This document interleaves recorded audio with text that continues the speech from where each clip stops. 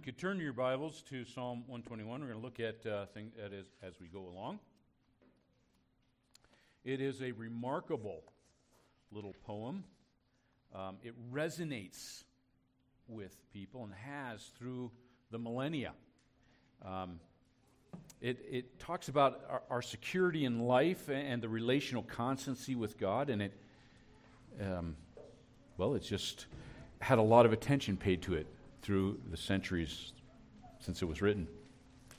I've got an article at home where the author compiled all the different suggestions, well, not all of them, but he compiled a bunch of different suggestions of the context out of which this psalm is said to have arisen and been written.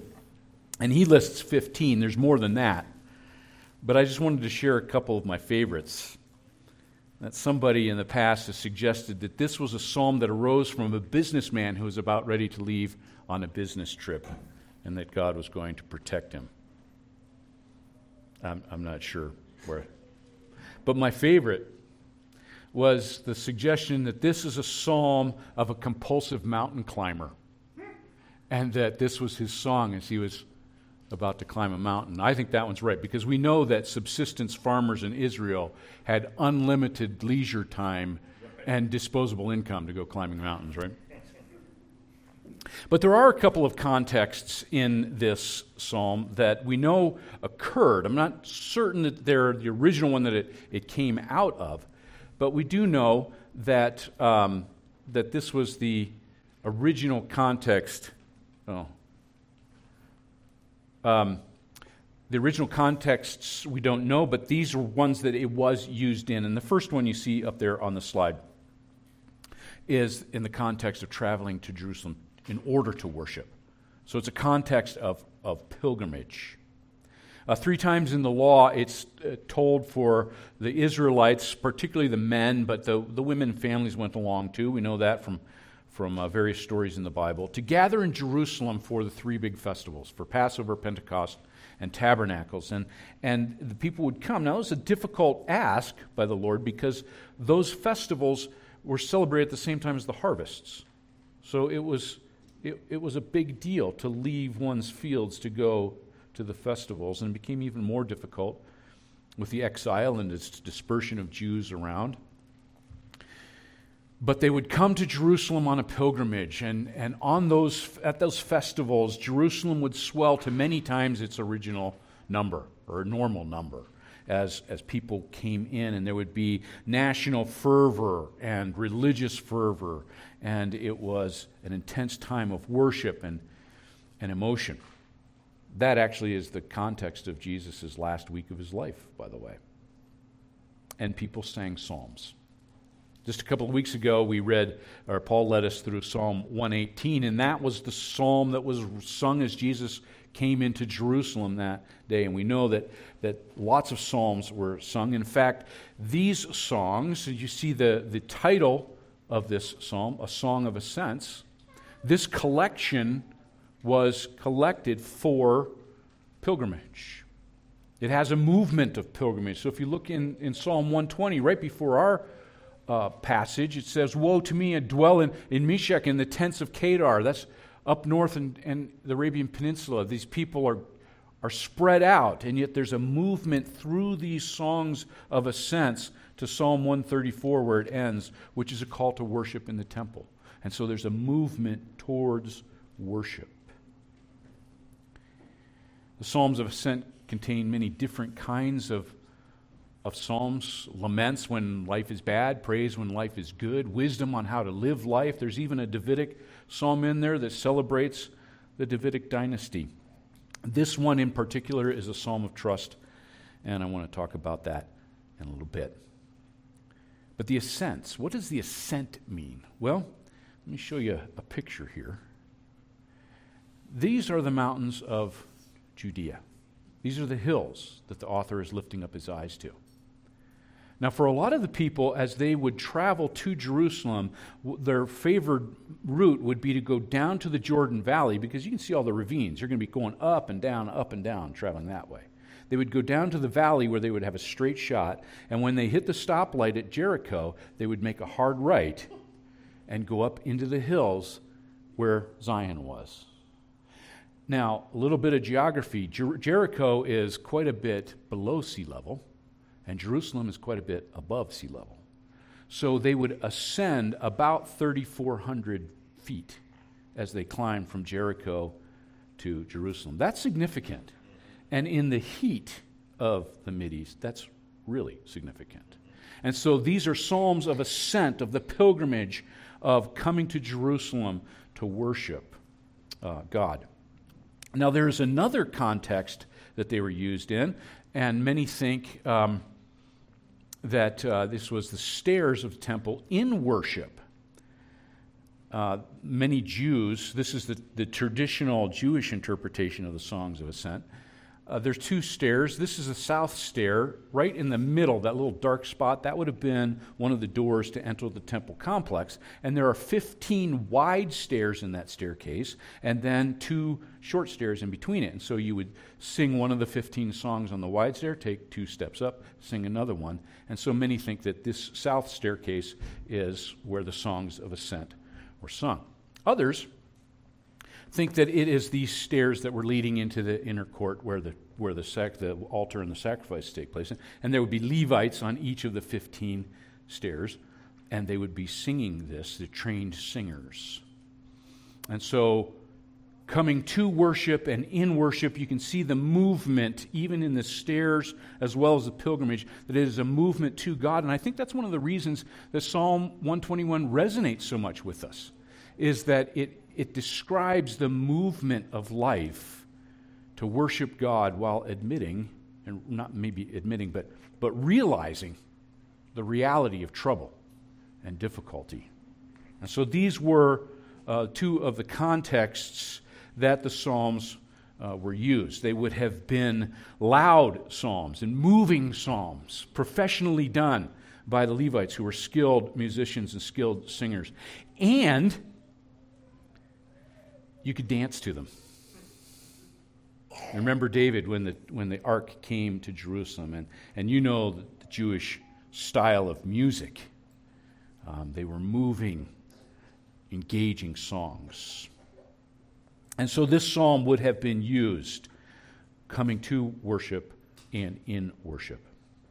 It is a psalm of trust or confidence. And psalms of trust and confidence mean that there's songs that have a tone of trust.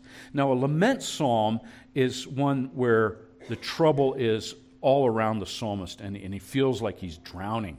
In some of the psalms, they'll say that. Psalm 13, how long, O Lord, are you going to keep your face from me? But as he begins to move out of that trouble, and the trouble recedes, and the trust and the faith come to the fore, we have these psalms of trust. They're expressions that come out of trouble. They're born out of having one's faith tried. And they resonate deeply with us. Some of our favorite psalms, like this one, happen to be psalms of trust for that very reason. As I said, they recognize the reality of the difficulty of life, and yet affirm the goodness and the faithfulness of God. And so they resonate deeply with us. Psalm 23, perhaps the best known of all the Psalms, is a psalm of trust. The psalmist there is eating a meal at the table with the host in the presence of his enemies. It's not like the threat has gone away, but it's receded into the background, and his trust and his faith is coming to the fore, that he is led through dark valleys at the same time as he's led through green pastures. So this psalm resonates with us, and it has been a favorite of many for many times. It's been wonderful for me to read it again and study it again this week. The structure of it, it's only a few lines long, isn't it? But it has a pretty interesting form to it. And here it is. There's a pronouncement of trust in the beginning, and then there's a reason to trust, and a second reason to trust. We'll unpack those. And then a pronouncement of blessing at the end. So you can see it breaks into 4 different couplets. And I think the ESV helpfully shows that to you. The first one is in red. If you notice, if you're colorblind, let me inform you.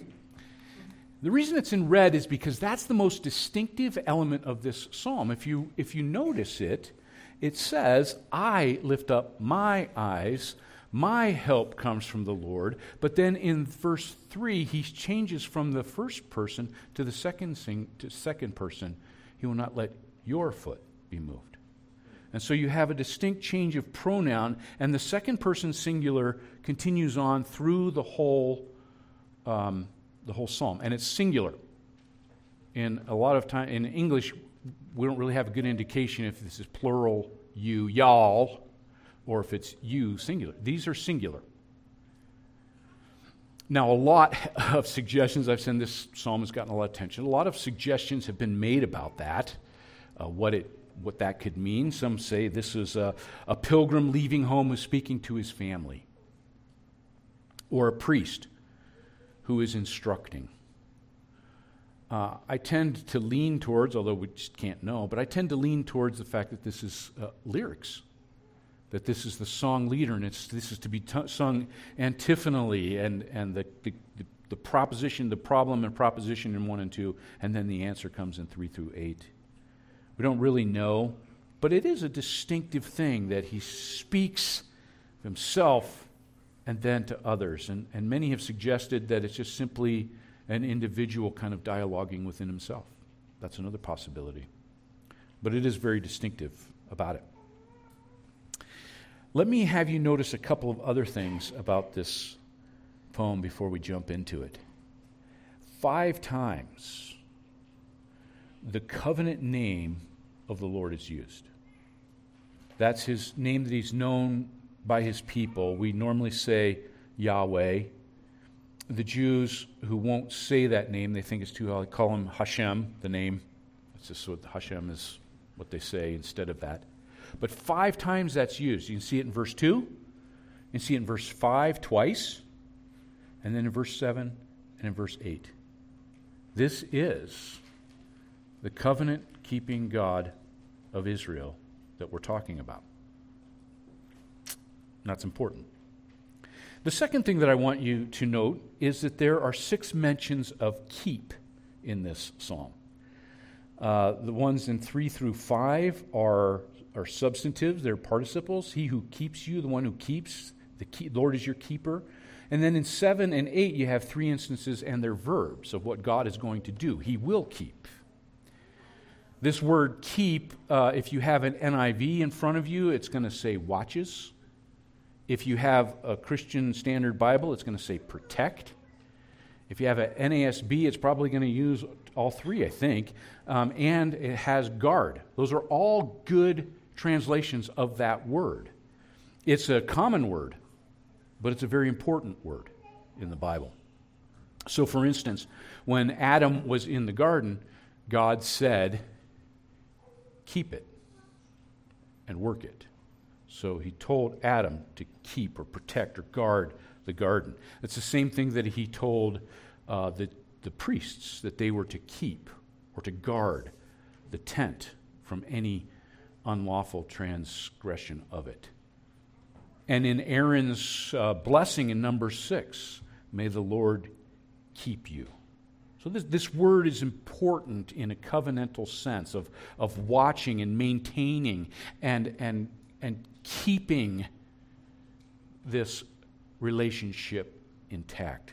It's a significant word. So the main idea of the psalm then is that this covenanting creator knows you and you can trust him. Now, I thought too late to put that on a slide. I should have. So let me just say it again. The main idea of this psalm is that the covenanting creator knows you and he can be trusted. So let's jump into this. The first thing is this pronouncement of trust in verses 1 and 2. The opening question actually is the psalm. I lift up my eyes to the hills. From where does my help come? That question is what the rest of the psalm answers, particularly verse 2. And so right away in this first couplet, we have the whole point of the psalm. But I think we have to ask, what is it about the hills that immediately makes the psalmist think, I need help? Why would he think that as he looks at the hills? And there's a lot to be said here. I'm going to try and make it quick. But the first thing we've got to remember is these are the days before Bass Pro Shops and REI and Cabela's. And the mountains were not majestic, wonderful recreational places to these people. They were places that made their already difficult survival even more difficult. And so when they looked at the mountains, they didn't see them the same way that we do. They weren't counting down the days until the ski slopes opened again. They were places of great danger and great difficulty. Those ravines that I showed in that picture are full of wild animals. And you could turn the corner and be face to face with one. And all you need to do is remember David's discussion with Saul, right? That he had to kill lions and bears and tigers, oh my. The tigers and the oh my part I added. But the lion and the bear is what he talks about. That he came across these animals and they had to be killed to protect his flock as he was in Bethlehem in the Judean hills. And we also know that these craggy ravines were the haunts of two-legged variety of animals. That there were thieves and robbers that could also be encountered at every turn who were actually watching out for unsuspecting victims. And one need only think about Jesus' story of the Good Samaritan there, right?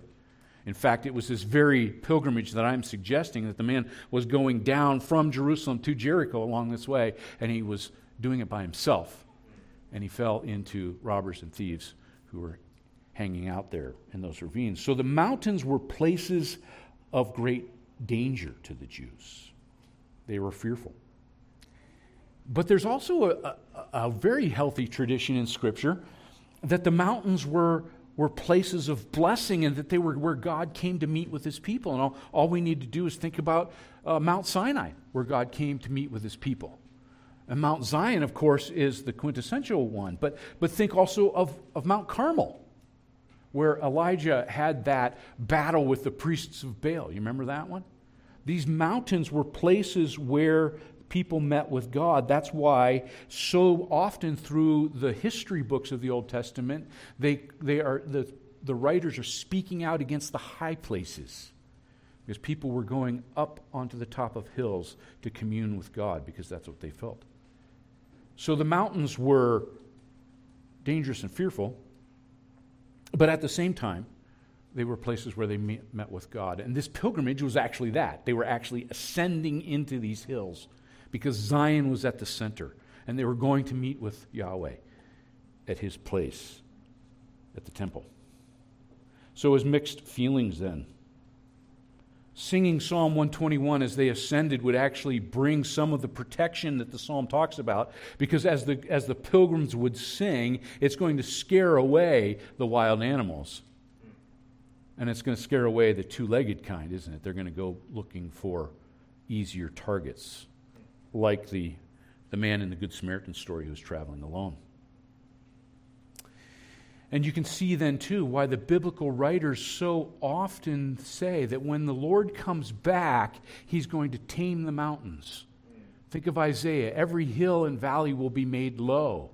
Or Amos. It's going to be a place of abundance where the new sweet wine is going to flow off of the mountains as the Lord comes back and he eliminates the fear and the anticipation and the danger of the mountains. So who is going to help our traveler in getting to the house of God in the center of the hills that are so fearful? Well, the answer comes in verse 2, doesn't it? My help comes from the Lord who made heaven and earth. That statement, who made heaven and earth, or the maker of heaven and earth, is a biblical phrase, and it's even made its way into the Apostles' Creed that we sometimes recite about. Probably should recite more often. That he is the maker of heaven and earth. It's kind of a cosmic answer to a personal question, isn't it? I mean, I want to get to Zion. Who's going to help me? It's not going to be a guide with a cudgel or a couple of soldiers. No, it's a cosmic answer. The creator of everything is the one who is going to help me get to him to worship. And there's two things in that answer in verse 2 that I want us to notice, because the first is the first reason to praise, and the second is the second. The first is that covenant name, that this is the covenant God of Israel that we are talking about. And He is the one who is known by His people. He is the one who is going to give them the security and the safety to get to Zion. And so His covenant care, we're going to see in verses 3 and 4, is the first reason to praise.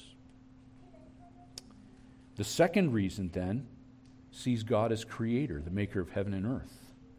That He is the one who has brought this world into order and controls it and allows His people the protection that they need to be kept. So these are the two reasons that we have, and then the pronoun changes again from verse 2 to verse 3, that the teaching begins in verse 3 of what it is that we can the reasons that we can trust God. So let's look at the first reason. The first reason, as I said, is covenant care, and particularly it's the covenant care of what God will not do. Look at 3 and 4. He will not let your foot be moved. It's not going to slip. He will not slumber. He will neither slumber nor sleep. Now, I don't think we need to do a big exegetical study on the difference between slumber and sleep. Not in poetry. I think it's just simply saying He doesn't stop watching. So these verses point us to the first reason to trust God. They help the psalmist as he looks to how he's going to arrive and the keeping that comes from God. He's going to keep his foot from slipping on those hard rocks of those sun-baked hills where there's no give to the earth because it's been so hardened.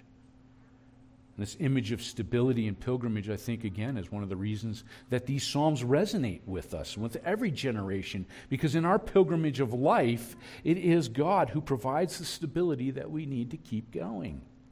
He is that shepherd, again, who leads us. Dark valleys, sun-baked hills, green pastures. He watches over us. And His care is never ceasing. Now, the notion of sleeping is not something that the psalmist takes and just pulls out of his hat. The gods of the ancient Near East were fertility gods. And so it was thought that after the final harvest at the end of the year, they would fall asleep. And they would sleep through winter, and then they would wake back up, and that's when things would grow again. So the writer is saying, our God's not like that. He doesn't ever slumber. If you remember again that contest between Elijah and Baal on Mount Carmel, Elijah, who's I think was quite a guy, he starts making fun of the priests. You remember that? And he's like, maybe you need to yell a little louder because I think he might be asleep. He knows that theology of those pagan gods, that they slept. And the writer says, He never slumbers. He never sleeps. Psalm 11 says that He examines, and the actual words is, His eyelids never blink. He never stops watching His people. And so that is the covenant care that He provides. But I think the most important thing to note here, and perhaps the very pivot of this psalm, is verse 4. He who watches over Israel neither slumber nor sleep. God watches over His people. And you see there in verse 4, behold, or indeed. It's an emphatic thing that He watches over Israel. And here's the point. The reason that the Israelite could trust God, and remember, these are all singular yous, but now He's watching over Israel, the community. And the reason that the Israelite could trust God in the face of trouble was not because he had a personal relationship with God, although he might. It's not because he was trying to do his best. The reason that he knew that he could trust God is because God had bound himself in a covenant, just like we just celebrated in Christ. He had bound himself in a covenant with the people of Israel. He had made promises to his ancestors, to the patriarchs, and this Israelite was part of that because he was an Israelite. Those promises belonged to him because he was part of that covenant that God had made with the patriarchs. And he knew that God keeps his promises. And the reason that he could trust God was because he belonged to God's people, and to belong to God's people was to have his keeping and to have his watchful care. And he knew that whatever happened, this covenant God was watching out for his people and keeping them. Now, I could probably stop there, but I'm going to keep going. But I do want to say that we are in the same boat. Not one of us has ever had God say, I'm pleased with you and how you act. Not one of us has ever had God say, you're my beloved. Not one of us has ever said, you can be a ransom for all. All of those things are what Jesus did. And God accepted Jesus as the perfect covenant partner. And Jesus, in rising from the dead, then says to us, if you come to me, each one of us, if you come to me and trust in me, I will give you forgiveness for your sins because I've paid for it. I will give you the very life of God so that you can live forever with him. I will not be ashamed to call you my brothers. You will be in me. You will be part of my body. And brothers and sisters, if we are in his body, then everything that God is doing through Christ will come to completion, because he's going to fulfill it in Christ. He's going to reconcile everything together in him. He's going to bring Jew and Gentile, male and free, all together into Jesus. He's going to bring everything at the feet of Jesus. Those are the promises that he has promised to Jesus. And if we are in Jesus, then we have them too. Amen. In fact, in Romans 8, Paul says this very thing. He says, if he's given us Jesus Christ, how will he not give us freely everything else? There's nothing else to give because we have Jesus. And so ultimately, the reason that we know that in the midst of trouble, in the midst of struggle, that we can trust God to keep us and to deliver us is because we have become part of his covenant relationship with his Son. And now we are in covenant with him through Jesus Christ. And we can trust him completely. Well, let's go back a millennia. Now I'm back to Psalm 121. What did the covenant mean to them? What could they expect being part of that people? And so we look in verses 5 and 6, the next couplet. The Lord watches over you. He's the shade at your right hand. The sun will not harm you by day, nor the moon by night. That now we have the creator aspect coming. So we had the covenant watcher of Israel. Now the creation has come back, that God is protecting people in the here and now, the mundane of life, that he's the shade at the right hand. The sun in the Middle East was dangerous. Working in the fields, sunstroke was a big deal. Finding water was always a concern. And God said, I will be your shade. I will be protection for you.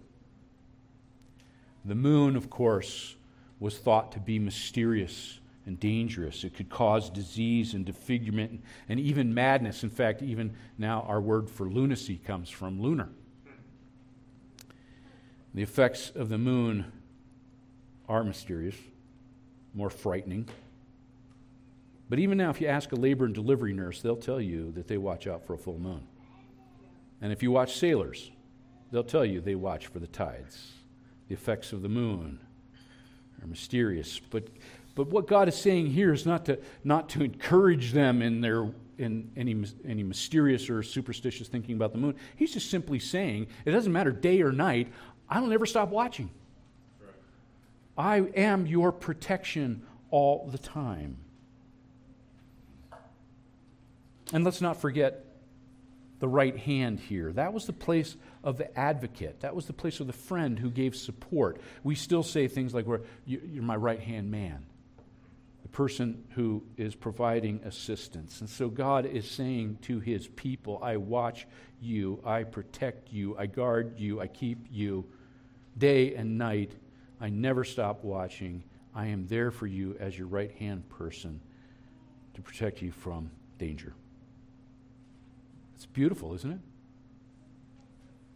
And those two reasons for trust then launch the psalmist into the final pronouncement of blessing that sums up and wraps up the song.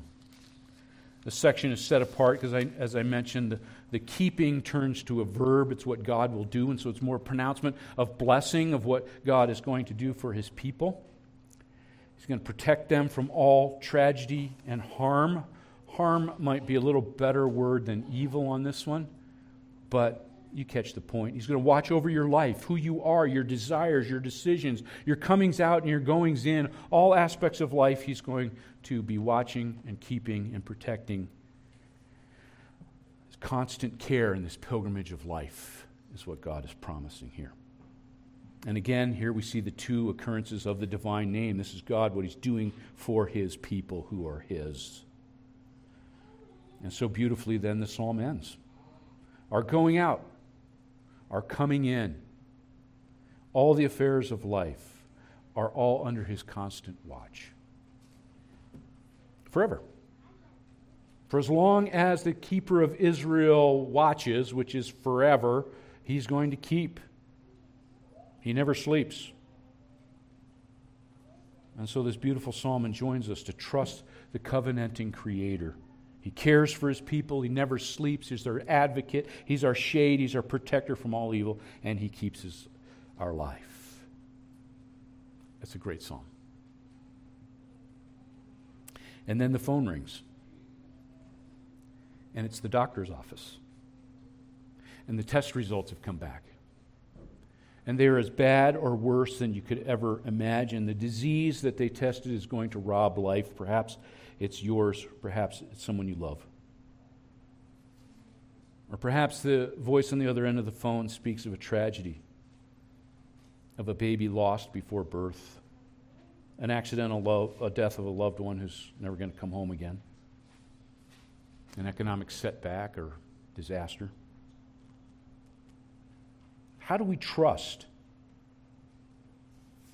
in those contexts? When it says that he will keep us from all harm or all evil, and yet our lives are surrounded and filled with harm and evil, what does this psalm actually mean to us? Perhaps there are other issues because there are just manifold possibilities, right? Business venture that you're treated unfairly, perhaps by a brother who claims to be part of God's people, or sister. Or despite your best parenting, faithfully done, your child has walked away from you and or the Lord. Or loneliness from a broken relationship or from no relationship at all. Or physical infirmity and constant pain and difficulty. Unemployment, abuse, family rejection, or estrangement. Even the anxiety of future retirement. The list goes on and on. How do we trust God when he seems untrustworthy? I'll never forget once I was writing on the Psalms, and the editor that I was working with was a young woman. Unfortunately, they all seem to be young women at my age. But she was. She was in her 30s, and she was a widow. Tragically.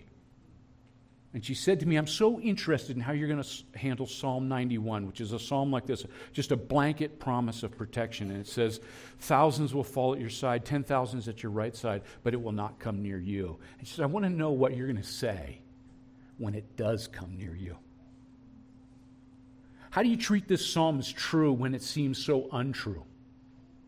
How do you trust God when life is a wasteland? Those are big questions, aren't they? How can this psalm be ours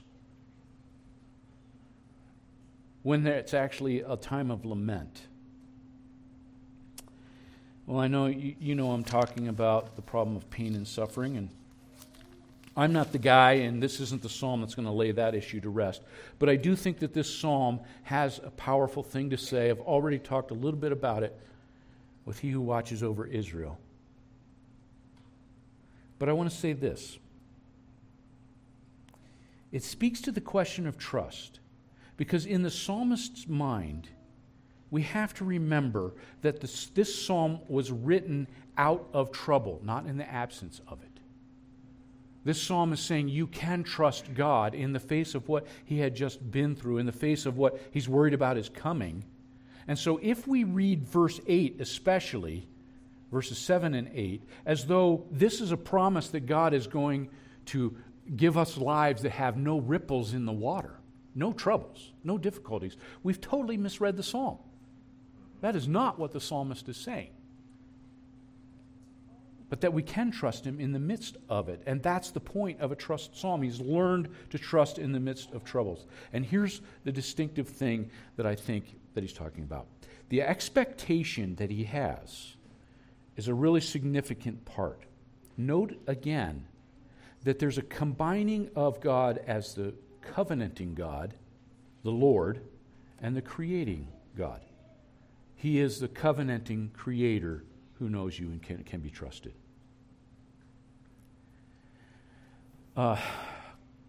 Quite often, I know for me, and I suspect for you, that much of the struggle of trusting God comes from the fact that in our minds, we take those two roles and we separate them. And we don't treat them together as this psalm teaches us to do. We think about our daily lives, our goings out and our comings in, our past pain, our future anxiety, difficulties, and we tend to think of God as creator. And we say to him in one way, shape, or form, or think it, God, this is your world that you made, and you created it to be good, and it's not good. There are significant problems, and right now I'm experiencing more than my share of them, and this is not how it's supposed to be, and you need to fix it. And if you don't fix it, then I strongly suspect, and I'm probably even going to accuse you of not being good. So we treat God as creator in one way. But then in our minds, we switch back to think of the covenant, and in this context, we actually think much more clearly. We recognize our sin and our guilt. We recognize the price that God had to pay in a sacrifice to bring us back and to forgive us of our sins, whether it was the costly animal sacrifices in the Old Testament, or the indescribably costly sacrifice of the Lord Jesus Christ. As hard as it is for us to comprehend in its fullness, and I doubt we ever will, we try to understand the profound offense that our sin has to a God who is holy and righteous and powerful and yet merciful. And we understand as best as we can that in the new covenant in Christ, we have the ability to have the cost of our rebellion and sin taken care of by placing it upon him. He takes our punishment for us, and as I said earlier, offers us forgiveness and life if we trust in him. And so we understand that we are lost and sinful, and that unless God extends grace to us, which for many of us he has, but unless he does that, ultimately in Christ we have no hope. So on the one hand, we see the need and the position of God as a gracious, covenanting, merciful God who offers forgiveness. But then we so quickly revert back in our heads to seeing God as a creator who needs to have his creation function for us as if there was never any rebellion and sin in the first place. You must do for us what we want, while we recognize that as a covenanting God, we are utterly dependent upon his mercy. And what the psalmist says is we cannot separate those in our minds. We have to bring them together, that he is the covenanting creator God. It is not right to expect him to keep our lives as though sin never happened. It is not right to expect him to keep us untouched from the consequences of the very sin that we readily admit that we have brought into the world and that we sadly so readily engage with. Rather, we have to acknowledge that the covenanting creator, God, has promised throughout Scripture to save us from something, from the very sin that we introduced. And that doesn't mean he's going to do a protective bubble around us, like one of those giant plastic bubbles that as we walk through our way on this pilgrimage, it keeps us stable and shaded and protected from everything. No. As we travel the weary roads that we ourselves have paved, our expectation needs to be formed by the dual roles of a God who keeps his people while he is bringing everything to a new and fresh beginning in his Son. Amen. That is how we experience both protection and suffering at the same moment. By recognizing ultimately what I'm arguing is that we have become in Christ something much bigger than ourselves. And what happens to us individually is not the determination of God's faithfulness and his keeping and his protection. What happens is, what has he promised and what will he bring to pass? And are we going to be part of it? In Jesus Christ. And so let me end by using Jesus as the example of this. On that first Palm Sunday so long ago, when he rode into Jerusalem and they were singing songs and the psalms, and the crowds were cheering and the hosannas were ringing and the palms were waving and everything seemed so well. There was reason for great confidence.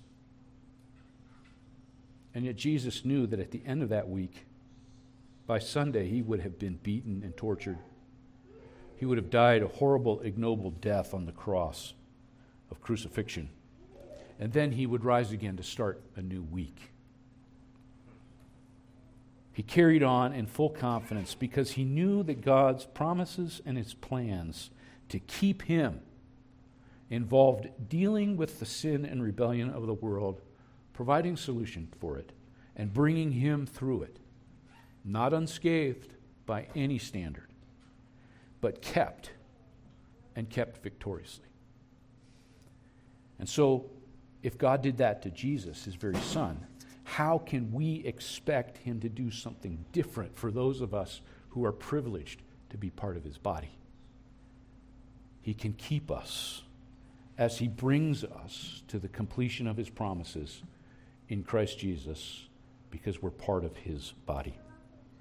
And it's that psalm's protection of the covenanting creator, then, I think, that makes such great sense of Paul at the very end of Romans 8 when he says this: shall separate us from the love of Christ? Shall tribulation or distress or persecution or famine or nakedness or danger or sword? No, we're going to be protected. We're going to be kept, right? And then listen to what he says. As it is written, for your sake we are being killed all the day long. We're regarded as sheep to be slaughtered. Whoa, I like the first part better. And then listen to what he says. No, in all these things, in the protection that takes a temporal element or the difficulties that lead towards the eternal keeping of the promises, he says, in all these things we are more than conquerors through him who loved us. In Christ, we are protected and we are kept. But that doesn't mean the vicissitudes of life aren't going to happen, that there aren't going to be great ups and downs. But in the midst of them all, being part of the covenant people in Christ Jesus, we know he watches unceasingly. He keeps us and protects us, and he will bring us to the completion of the promises in our Lord Jesus Christ. And so with the psalmist's vision, then, we too can raise our eyes to the hills and even beyond, and we can say that the covenanting Creator God is where my help comes from. Well, let's take just a moment to think through this short but really powerful song, and then we'll sing our final songs together.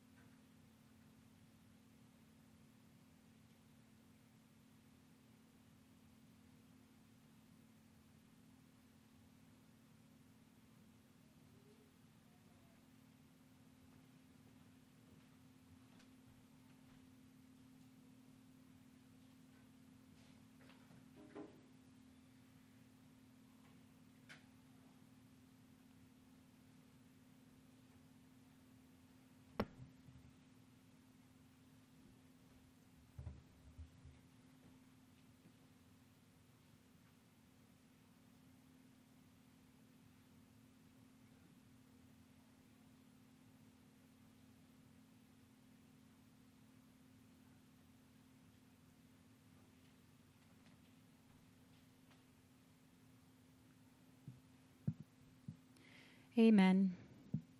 Please stand to